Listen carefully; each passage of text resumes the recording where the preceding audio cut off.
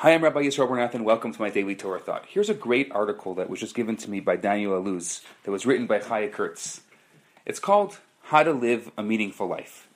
Whenever we go through a slump, whether it's from boredom, from failure or depression, we're forgetting how to live a meaningful life. We're responsible for living meaningful lives. Nobody outside of ourselves can give our lives meaning. When we're down in the dumps, we often expect that something external will give our lives meaning.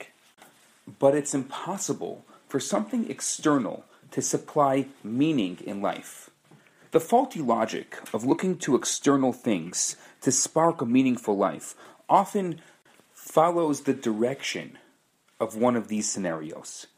If I had enough money to do things that I find meaningful, then I could lead a meaningful life. Since I don't have enough money to do those things, my life has no meaning. I'm single, and I won't have a meaningful life until I'm in a long-term relationship. I have to find love before I can be happy. My job is stopping me from leading a meaningful life because it's boring. I want a more glamorous job. It seems like I live to work. Or I'm stuck with my habits. I can't change. I have to continue leading an unfulfilled life because I can't change my ways. Or someone else would say, I'm fat. I won't have a meaningful life until I lose weight. Those are limiting beliefs, aren't they? Would you want to live with those kind of beliefs? Each one of us has our own limiting beliefs. We each have our if-only scenario. If only we had more money. If only we would have a romantic partner. If only we would have a more glamorous job. If only we could break our habits. If only we could lose weight. Then we'd be able to live meaningful lives.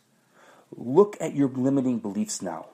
If you're not sure what they are, think of the goals you have and those that you're not reaching. What do you tell yourself about those goals?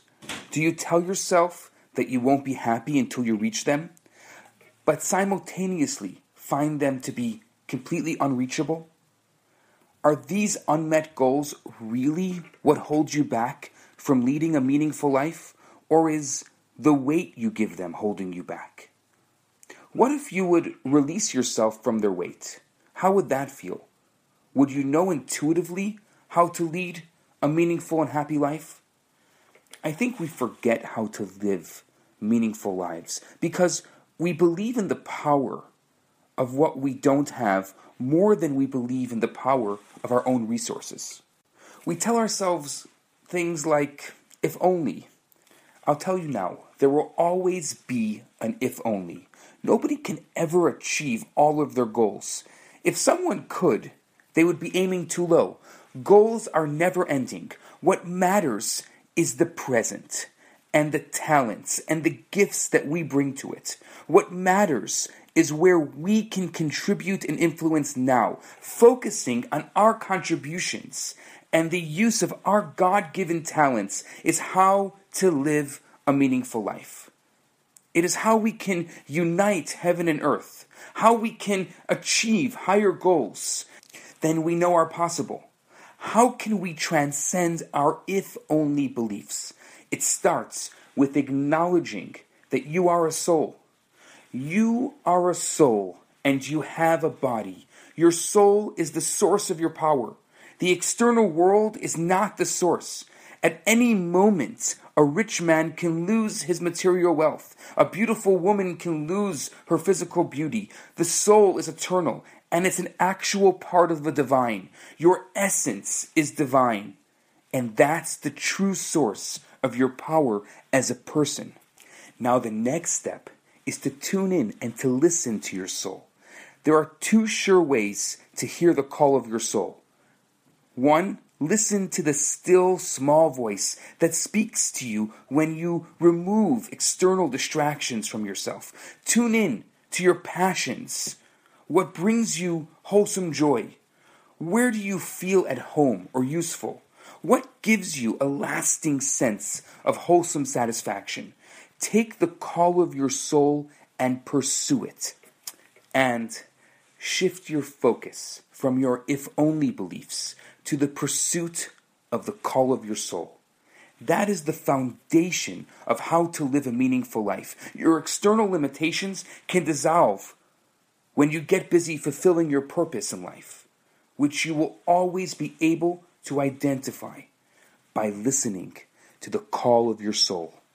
I'm Rabbi Yisrael Bernath. Have a fantastic day. Hi, Rabbi Bernath here. I have some great news for you. My popular 4-week course, Kabbalah for Everyone, is available right now for free for the next 50 people who download it.